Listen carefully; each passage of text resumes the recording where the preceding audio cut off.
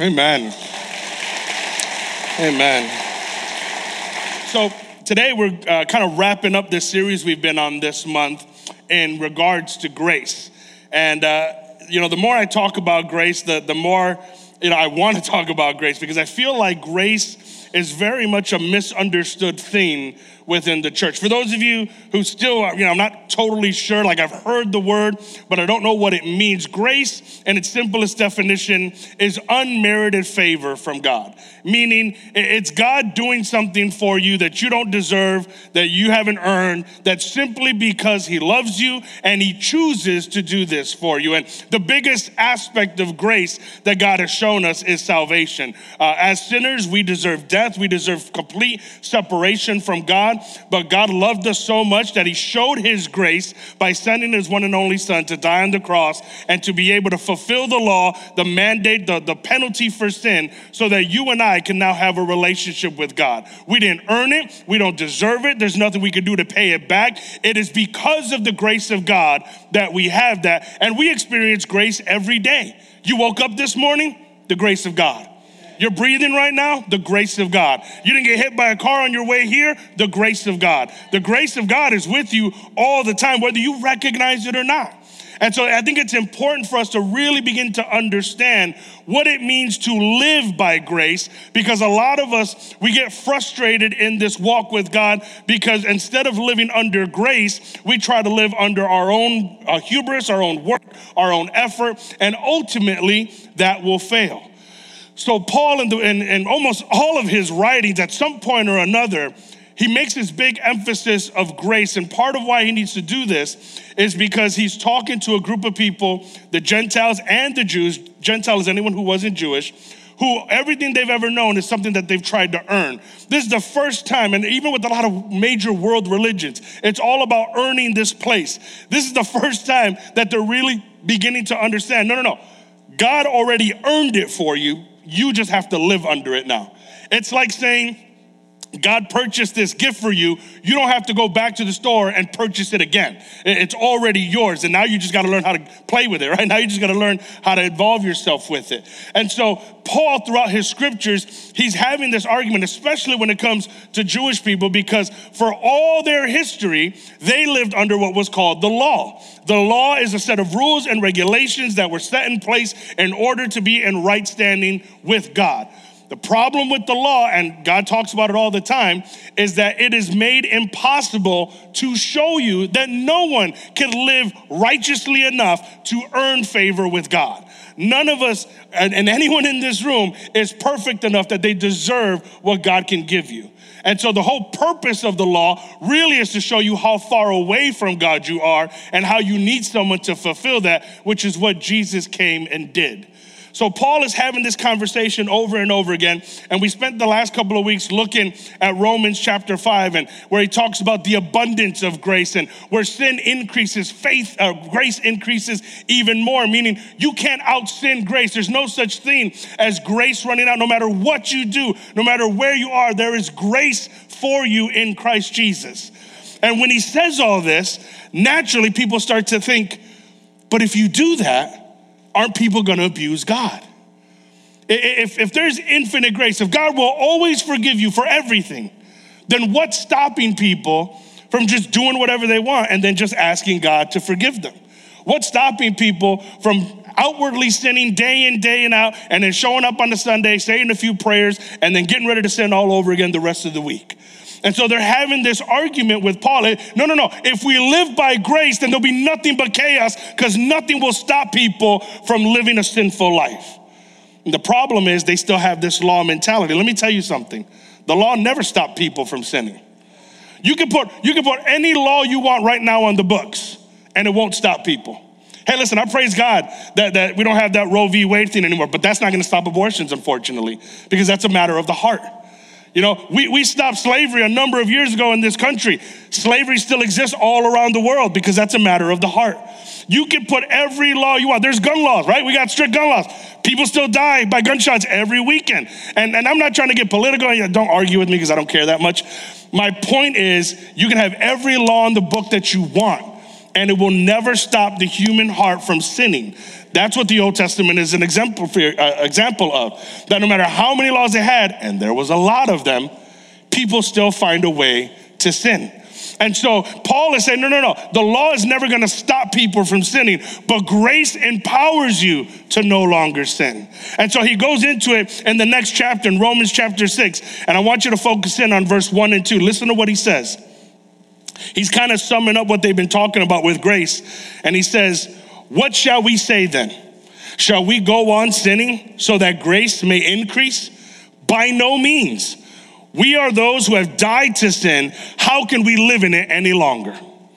He's saying, so is the point now that, hey, let's just keep on sinning because no matter what, God's gonna give us grace? No, we don't live to abuse grace. See, when we were in our sin, before we knew Christ, we were dead to our sin. And now that part is gone. Who we were before Christ is over. So we no longer live in sin. Now we live by grace. And that's not who I am anymore. Now I am this person in Christ. Here's what you need to understand.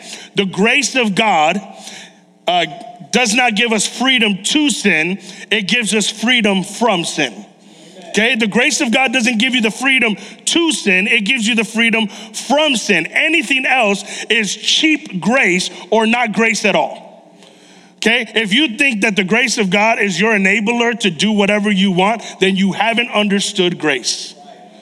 And that's what Paul is trying to help you understand.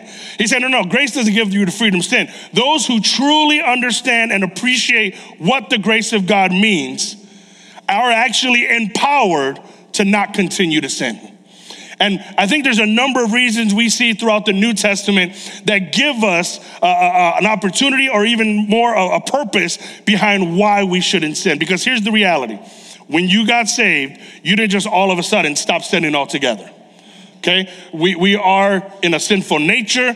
From time to time, we might stumble, we might fall. We're no longer slaves to sin. Sin no longer has to have control over your life. But at the same time, you might mess up a time or two. You might, reprimand your children too hard, or you might talk to your spouse in an inappropriate way. Your mind might wander a little bit in a lustful thought. And again, that doesn't say we don't trip. The purpose is we don't fall and stay falling. Grace enables us to get up and to continue to move forward and to live a life that is not a slave to sin anymore, but a slave to righteousness. And so there's a few thoughts I have here that I think are gonna help us, that I feel like if we understand this about grace, it'll help you to sin less. The first one is this: understanding the value of God's grace. The value of God's grace. There's a number of times when we do an event, I literally had this conversation with somebody. They were like, well, we can do it for free. I go, no, don't do it for free. Because if you do it for free, people don't show up. And this is true, and if you're like, why is this event $5? What's $5 gonna do? Because $5 will get you to come to it. You know how I know? Aldi. You push that cart all the way back because you need your quarter back. Right? Go to any other store, the whole parking lot is filled with carts. And I get annoyed. The carts are on the grass, the carts are in between cars. The best parking lot of any grocery store is Aldi. Why? Because they figured out you value a quarter more than 50 steps. So we'll go all the way back, and I kid you not, I don't carry change around. I have one quarter always in my pocket for when I go to Aldi. It's my Aldi quarter, it's special, it's unique, it's just for that. Every now and then, my daughter will come with her BGMC thing. I'm like, I'm sorry, baby, I only have my Aldi quarter. I can't give you that one.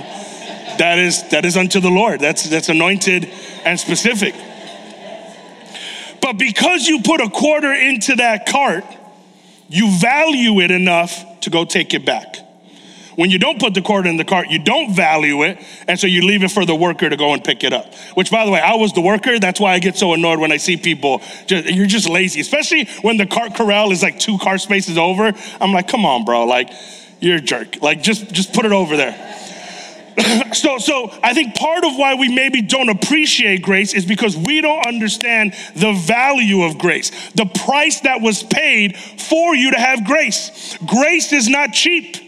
Grace was not free, at least for God. God paid a price for the grace that he's shown you. When he sent his one and only son to brutally die and be executed on the cross, that was the price of grace. When all the sin of the world, every sin you have ever committed was laid on his shoulders while hanging on that cross, that was the price of grace. So when you value that, when you recognize, no, this grace wasn't cheap, and so I cannot treat it cheaply, right? It's like some kids nowadays, I see them with these really expensive shoes, and they got $300-400 shoes on, and they waddle like penguins just so they don't crease the top of their shoe.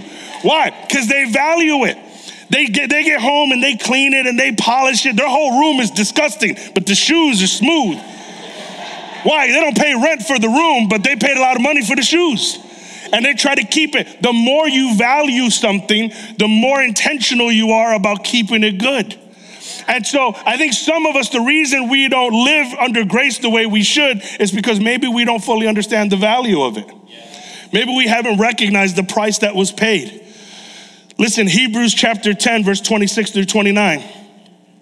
If we deliberately keep on sinning after we have received the knowledge of truth, no sacrifice for sin is left, but only a fearful expectation of judgment, of raging fire that will consume the enemies of God.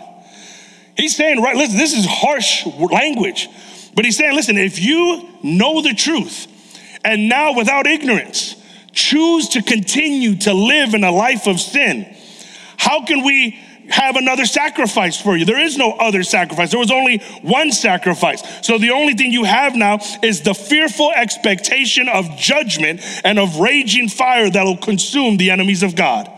Anyone who rejected the law of Moses died without mercy on the testimony of 2 or 3 witnesses. How much more severely do you think someone deserves to be punished who has trampled the Son of God underfoot, who has treated as an unholy thing the blood of the covenant that sacrificed them, and who has insulted the Spirit of grace? When you don't value grace, it's an insult to grace. And look, the scripture is very clear on it. Like, we deserve punishment when we trample on the blood of Christ and we insult the Spirit of grace.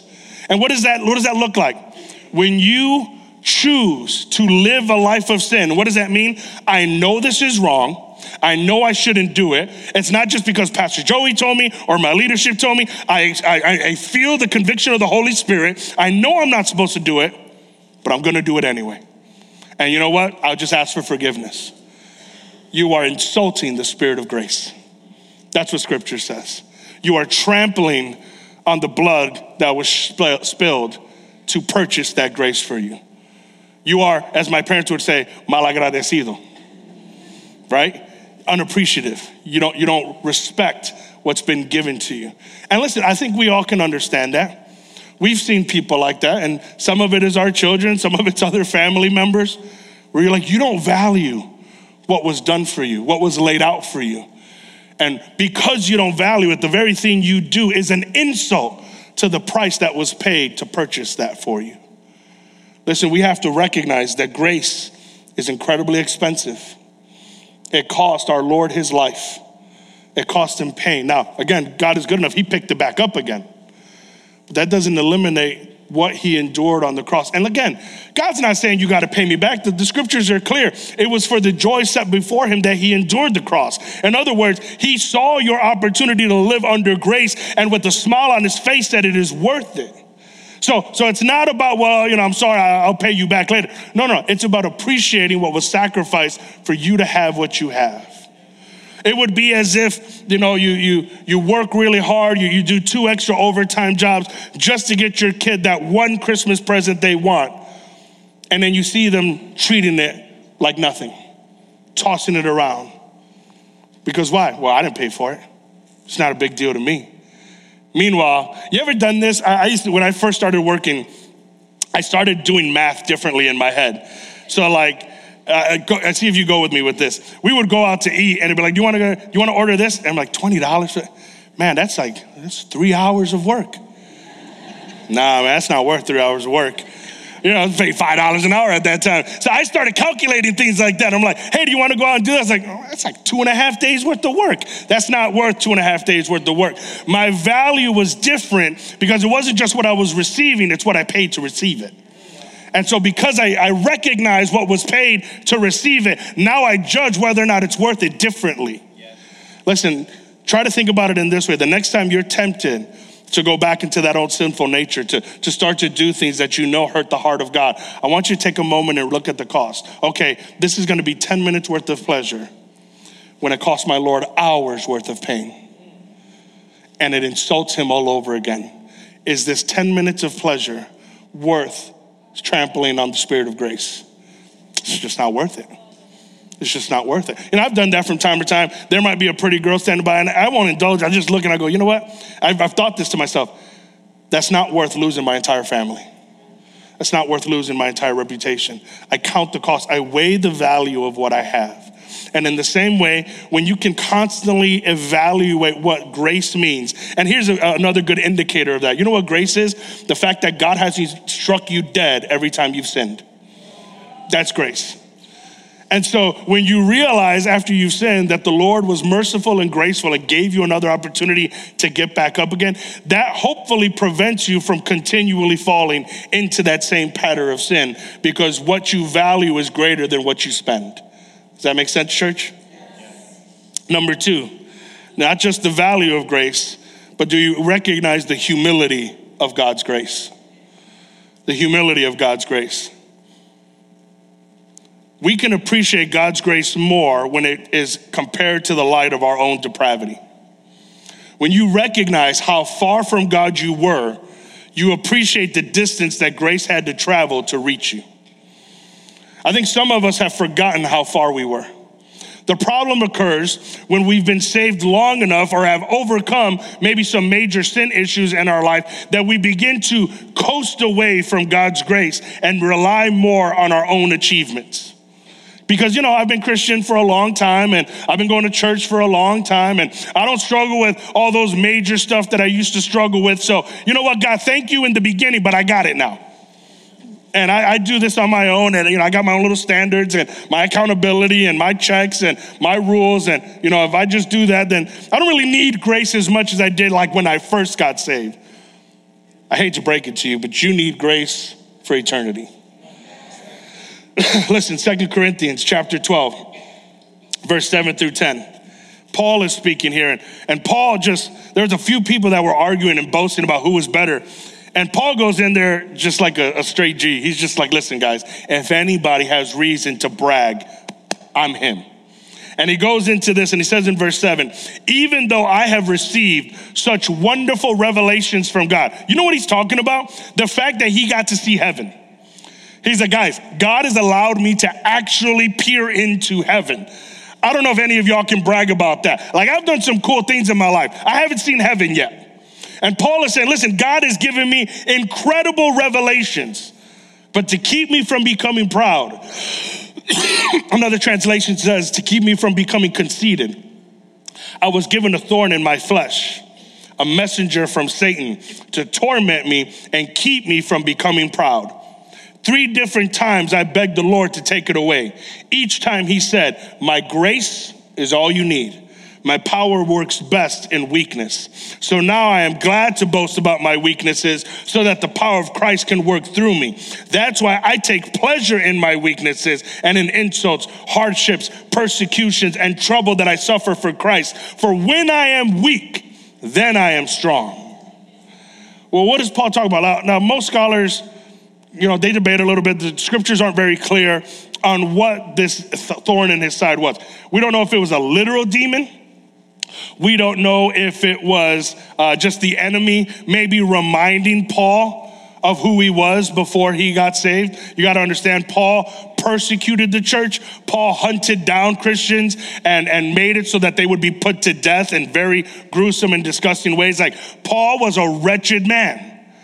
And so some might argue, or I've heard it float around, maybe it was the memory of who he used to be that kept him humble. Like, yeah, you've gone to see heaven, but remember, some of those people in heaven are there because you killed them.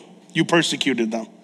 And so there's a balance in that. But here's what we need to understand. Sometimes God allows certain things to occur in our life to keep you from becoming proud. Because you don't realize how much you need grace until you need grace. And so every now and then when things are going really, really well, you start to think, well, I'm good. I don't need the grace of God because I got it. And so what God does is he just lifts his pinky a little bit. And then just a little bit of stuff happens. You're like, oh, God, help me. He's like, yeah, you need my grace still. And again, I hate to do this, but we got to go back with children. Children get to a point, even when they're really, really young, where they think they don't need you.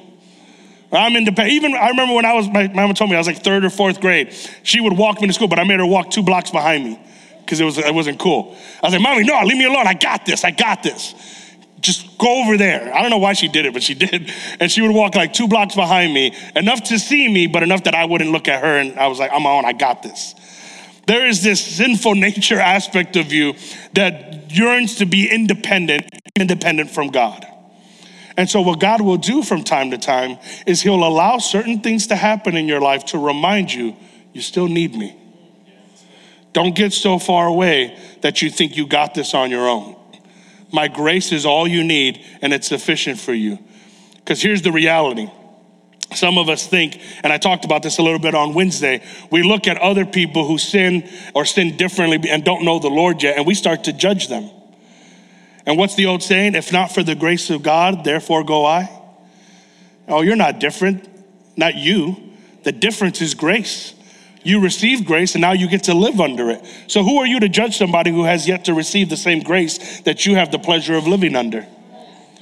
Those things keep you dependent on God's grace. Because when things go well, we tend to believe the lie that we are self-sufficient. We've never been self-sufficient. Even when you weren't a believer, you were not self-sufficient. You either belong to God or belong to the enemy. And if you're one of those people that say, no, I'm in the middle belongs to the enemy. Okay, so there's one or the other.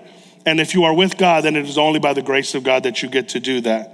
And so I think, church, if we can humble ourselves in understanding, Lord, if not for your grace, I would be right back where I was before I met you. We would learn to walk in it a little bit tighter. Third thing is this. We need to understand the transformation of God's grace. Paul makes a point of saying in Romans chapter 6 that because of God's grace, you are dead to who you were in sin, and now you are alive in Christ. Here's the truth. The grace that saves us also changes us. You cannot be saved and stay the same as you were before you received Christ. Something changes about you. Things begin to change about you. And a lot of us get nervous about that early on when we start a relationship with God. Well, no, I don't want to change. Trust me, it's good change. And it's not always, sometimes we make it very radical and we make it very extreme. You know what some of my favorite changes that I see grace do in the life of a new believer is the countenance on their face. Those of you who've been Christian long enough, you might have seen this from time to time in the church. Someone walks in, their face is angry, is hurt, is annoyed. It's this face that says, don't even talk to me. I don't want to be around any of you. And then you see the Lord begin to work on their life. And then you see grace begin to bloom in their hearts. And all of a sudden, the countenance on their face begins to change. Now, all of a sudden, the angriest person in this room has the biggest smile. And what is that? What's the grace of God? It began to transform their heart. It began to transform their life. Grace changes you. You cannot be saved and be the same. The grace of God brings about a transformation in your life. For some, it may be radical.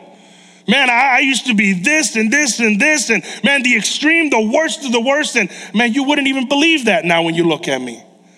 For some, it's gradual. Little things that chip away. Because again, I think sometimes we get defeated when in the first year of your salvation, everything hasn't radically changed. Well, listen, it took 40 years for you to be like this. It's not always going to take 40 days for you to come out of that. You are a work in progress. And for me, the goal is just getting better every day. Listen, I'm not where I want to be, but I'm also not where I used to be. And by the grace of God, I'm going to get to where I need to be. And so that's the goal, is understanding that. For others, it's a gradual thing, but no one comes to the true saving grace of Jesus Christ and stays the same. This is a great barometer of if you're living by grace or not. Is there change in your life? Are things changing? your behavior, the way you treat your spouse, the way you treat your children, the way you interact at work, the way you carry yourself, the way you talk, the way you act, the way you love. Like, things have to begin to change, and hopefully not for the worse, but to become more like Christ. The Bible uses, or not the Bible, but we use the term sanctification. Sanctification is a fancy Christian word that simply means the process of becoming more and more like Christ. That is the change that happens in your life, where you were once like this, and now you begin to look more and more like Christ. Does that mean your personality changes? No. No, I was a goofball before I got saved, and I'm a goofball after I got my personality is still intact. The jokes I made changed by the grace of God, for the most part. I'm a work in progress, but I'm not where I used to be. And so that's a barometer we have to look at. If you are fighting the change in your heart, you are fighting the grace of God. If you are actively resisting the pull that the Holy Spirit is giving you to transform and to be molded into the likeness of God, you are resisting the grace of God. And if you are willing to live under the grace of God, then naturally transformation begins to happen, because the proximity of God begins to do that in you. We talked about this yesterday in our growth track. I often go to the UK. We're planning a trip this year to London. And whenever I'm in the UK, it takes maybe a half a day or two, and I got a British accent. It's not a great one, but it's a British accent. And it's not, I kid you not, it's not on purpose. I get embarrassed when it leaks out, but it's immersion. When you get surrounded by people with accents, you pick up the accent. And so the same thing happens with immersion in your relationship with God. When you are surrounded by grace, you start talking grace. You start acting grace. You start loving grace. You start giving more grace. Why? Because it's immersion. It's being caught up in the presence of God. Listen, let me go into 1 Corinthians chapter 15, verse 9 through 10. Paul again says, "For I am the least of the apostles. I don't even deserve to be called an apostle, because I persecuted the church of God. But by the grace of God, I am what I am. And his grace to me was not without effect. No, I worked harder than all of them, yet not I, but the grace of God that was with me." It's critical to emphasize that the change is not the result of human effort alone. The church is not here for behavior modification. So you can change all the habits you want, but that doesn't mean that your heart has changed. And the problem a lot of times is we try to force transformation with behavior modification and rules and regulations. And so listen, I got this app to help me start looking at these sites, and I got accountability, and I meet at this group 3 times a week. And listen, that's all great, and I'm sure it's all helpful, but it will never be a substitute for the grace of God. You need it all. And so by the grace of God, as you lean into the grace of God, and what that means is God is the one that's going to change me and move me from glory to glory. It's not simply based on my own hard work. Do I have to do something? Yes, it's easier to steer a moving car than a parked car. And so you got to give God something to work with. But God's ultimately the one that is steering that vehicle, that is moving you from place to place. You have a part to play. That's obedience to what the Holy Spirit is leading you to do. So when the Holy Spirit tells you, hey, listen, that conversation, that friend at work, that's not going to be a good friend for you. That's threatening your marriage right now. Cut that friend off. Erase their number. Don't talk to them anymore. Oh, but that's kind of rude, don't you think? So is cheating on your spouse. Cut the relationship. Are you willing to be obedient to the Holy Spirit? And what's the Holy Spirit going to do? It's going to enable you to cut the relationship. It's going to empower you to move on, to value things that need to be valued, and to turn away from sin that needs to be turned away from. Romans 11:6, and if by grace, then it cannot be based on works.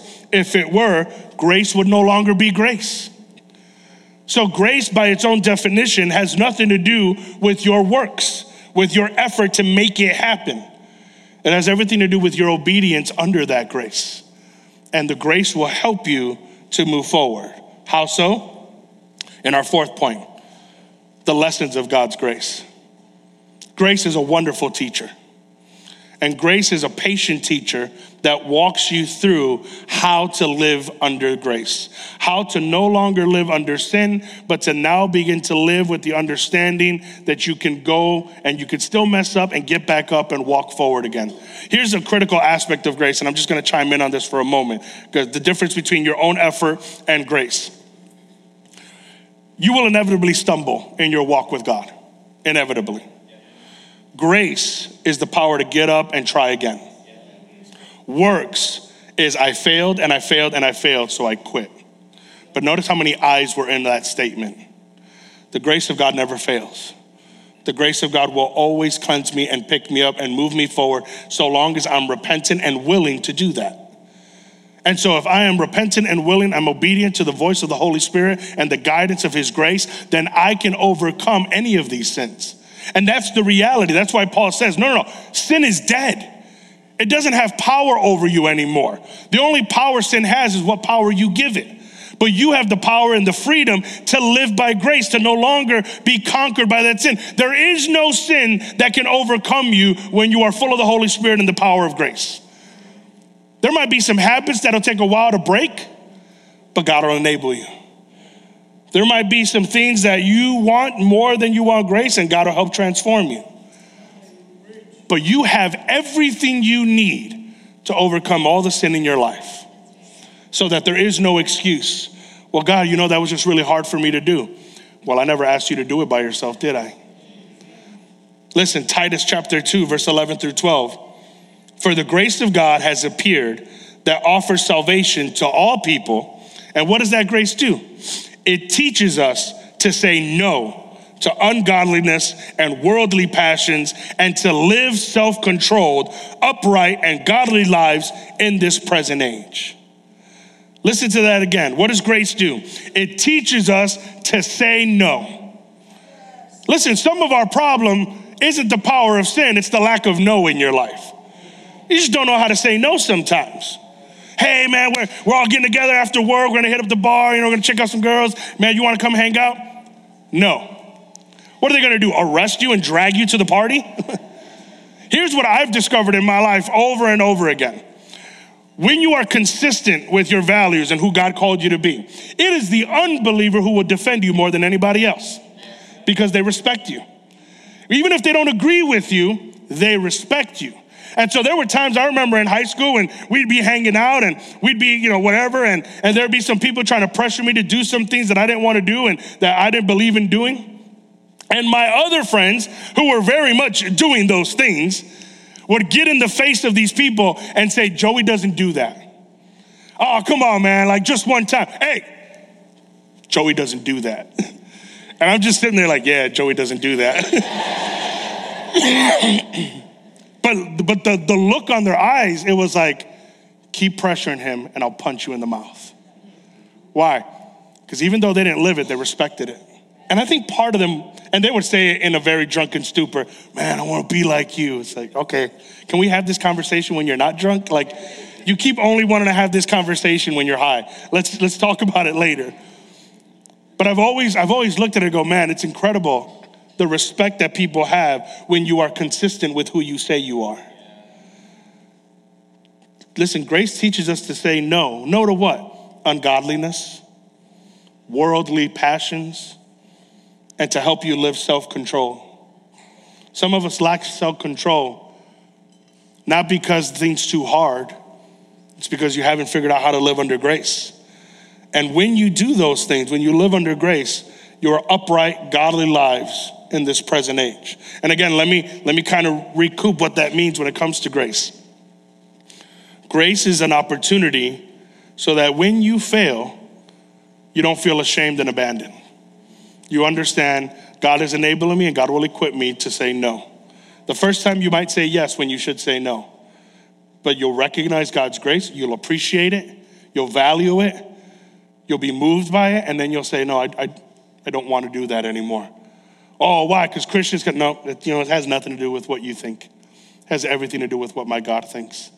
And the presence of the Holy Spirit on me, the conviction that comes from his presence. It's not just that I don't do that. I don't want to do that anymore. Here's where you know grace has done its work. And those of you who've been believers long enough, you might get it. When you go back into some of those same spaces that you used to be in before you knew Christ, isn't there an incredible uncomfortability there? I remember one time in my life, I'll admit this publicly, one time in my life, I went to a club because my friend, it was actually people from church that invited me. It was a birthday, it's just a birthday dinner. I was like, okay, I was 21. I was like, I'll go. It was the most awkward experience of my life. Like, I'm just standing there and it's really loud. Someone was like, here, just hold this bottle so you don't look totally weird. So I was just like totally uncomfortable. I remember my friend, she was like, why don't you go dance with that girl? You want me to just bump up against that stranger that I've never met or talked to? This is the most uncomfortable place. I was so uncomfortable that people thought I worked there as a bouncer. And they kind of kept asking me. I was like, I don't work here. I don't know. And then I thought, maybe I should work here. And it was about 15 minutes, 20 minutes. I looked at my friend who was also a Christian, who was also horribly uncomfortable. I'm like, should we just leave? He's like, yeah, I think we should just leave. Why? Because I felt like a fish out of water. That is not where God has called me to be. That is not what God has called me to do. And again, even stuff that I used to do, like, man, I cursed like a sailor. I had a horrible potty mouth. And there would be times where I'd gather around my friends that were from like school or from, neighborhood or people that I grew up with. And they'd all be talking on how I used to talk. And I'm like, oh, you shouldn't say that. Like all of a sudden I'm like, this just sounds gross now. Why? Because I'm not who I used to be. And God has transformed me. And it's not that I can't do that. I don't have a desire to do that anymore. That's just not who I am. Once I was that, and now I'm not. And by the grace of God, I don't ever want to be again. Worship team, if you can help me out. It's interesting, as I was going through this series and I was finding like scripture after scripture, I'm like, man, Paul really talks a lot about grace. He keeps hammering this over and over and over again. And then I realized, I think it's because Paul understood that he is one of the greatest examples of God's grace. Believer, here's what you need to understand. We, as believers, are the greatest example of living by God's grace. We are a living example of that. We're a living billboard of God's love, mercy, forgiveness, and grace, which is why we can't afford to abuse grace. This might be some of the most critical aspects. We are Christ's representatives of grace to this world. So what does that mean? That means when we profess to be believers, but then act in a way that believers do not act, it taints the grace that's been given to us. And it makes it less appealing to someone who values it. I was thinking about this. My mom told me the first time she went to church, her coworker was trying to encourage her to go to church with her. She grew up Catholic and then immigrated to the States and really didn't have anywhere. And her friend kept trying to encourage her to come to her church. So she said, yeah, she'll go to the church. And she said, I walked into the church and the first person I see to greet her was a guy that worked at my job. And immediately I thought, this is the kind of church you have? Because that guy would sit at the bottom of the stairwell when the girls with dresses and skirts would walk up, and he would look up their skirts as they were walking up the stairwells. She's like, so the first person I see is a pervert. And that is the representation of church that she has. Listen, you got to understand, and I've thought about this myself. How I act with strangers, that stranger might be someone who walks into my church one day. And if I'm having road rage and flipping somebody off on the street, and then we end up pulling into the same parking lot, and they look at me up here and they're like, that's the guy that flipped me off. It taints the grace that God had shown me. Listen, we have to be careful. You never know when you're gonna run into someone that God has set up a divine appointment for you to be the walking billboard of grace. And you might be the very reason someone doesn't want anything to do with God. Because they look at you and go, well, if you are an example of what God's grace does, I'd rather not have it. Because you're a hypocrite. You're a liar. And again, I'm not saying perfection, but I'm saying we have to be careful as examples of God's grace. What others can do, we just can't anymore. Even little things. Sometimes we get caught up in the border, like, well, the Bible doesn't say that's a sin. There are a lot of things that the Bible doesn't say is a sin. And that's why God's given us the Holy Spirit to bring conviction in those gray areas that we like to try to. Here's the thing. If you're mitigating, if you're trying to be legalistic about what's a sin and what's not a sin, you're already dancing on the line you shouldn't be dancing on. Because you're trying to find out how much you can get away with and still be a Christian. Again, that would be like me having a conversation with my wife, like, okay, so how close to cheating can I get, babe? All right, like, can I, is this okay? Like, if I'm having that conversation with my wife, I promise you, y'all will be looking for a new lead pastor, because I will not be alive anymore.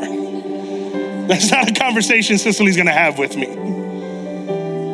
And so we can't get caught up in that. No, for us, I wanna live so far under grace that it removes me as much as it can from everything else. Going back, Paul speaking to his son in the faith, Timothy. And in 1 Timothy chapter 1, verse 12 through 14, says, I thank Christ Jesus our Lord, who has given me strength, that he considered me trustworthy, appointing me to his service. Even though I was once a blasphemer and a persecutor and a violent man, I was shown mercy because I acted in ignorance and unbelief. The grace of our Lord was poured out on me abundantly, along with faith and love that are in Christ Jesus. Why don't you stand with me, church? I think the reason Paul wrote so much about grace is because he had a deep appreciation of it. He understood, out of all the sinners, I'm the worst. I don't deserve the grace that's been shown to me. That God would trust me to be an ambassador of his word, even though I was a blasphemer, a persecutor of his own people, a violent human being, and yet grace was poured out abundantly over me. So I want you to take a moment, and I want to talk to the believers in this room. If you have said yes to Jesus Christ as your Lord and Savior, I'd like you to bow your head for just a moment. And I want you to reflect on who you were before you experienced that grace. How far removed were you from God? How far did grace have to travel to get to where you were? And I'm not saying you were an evil, horrible human being. I'm just saying, how distant were you from God? And even further, where would you be right now if the grace of God had not intervened in your life? I think we lack an appreciation of grace when we fail to recognize just how much grace has covered. So I want you to just take a minute, reflect for yourself. And in a moment, the worship team is gonna lead us in a song, and then I want us to pray.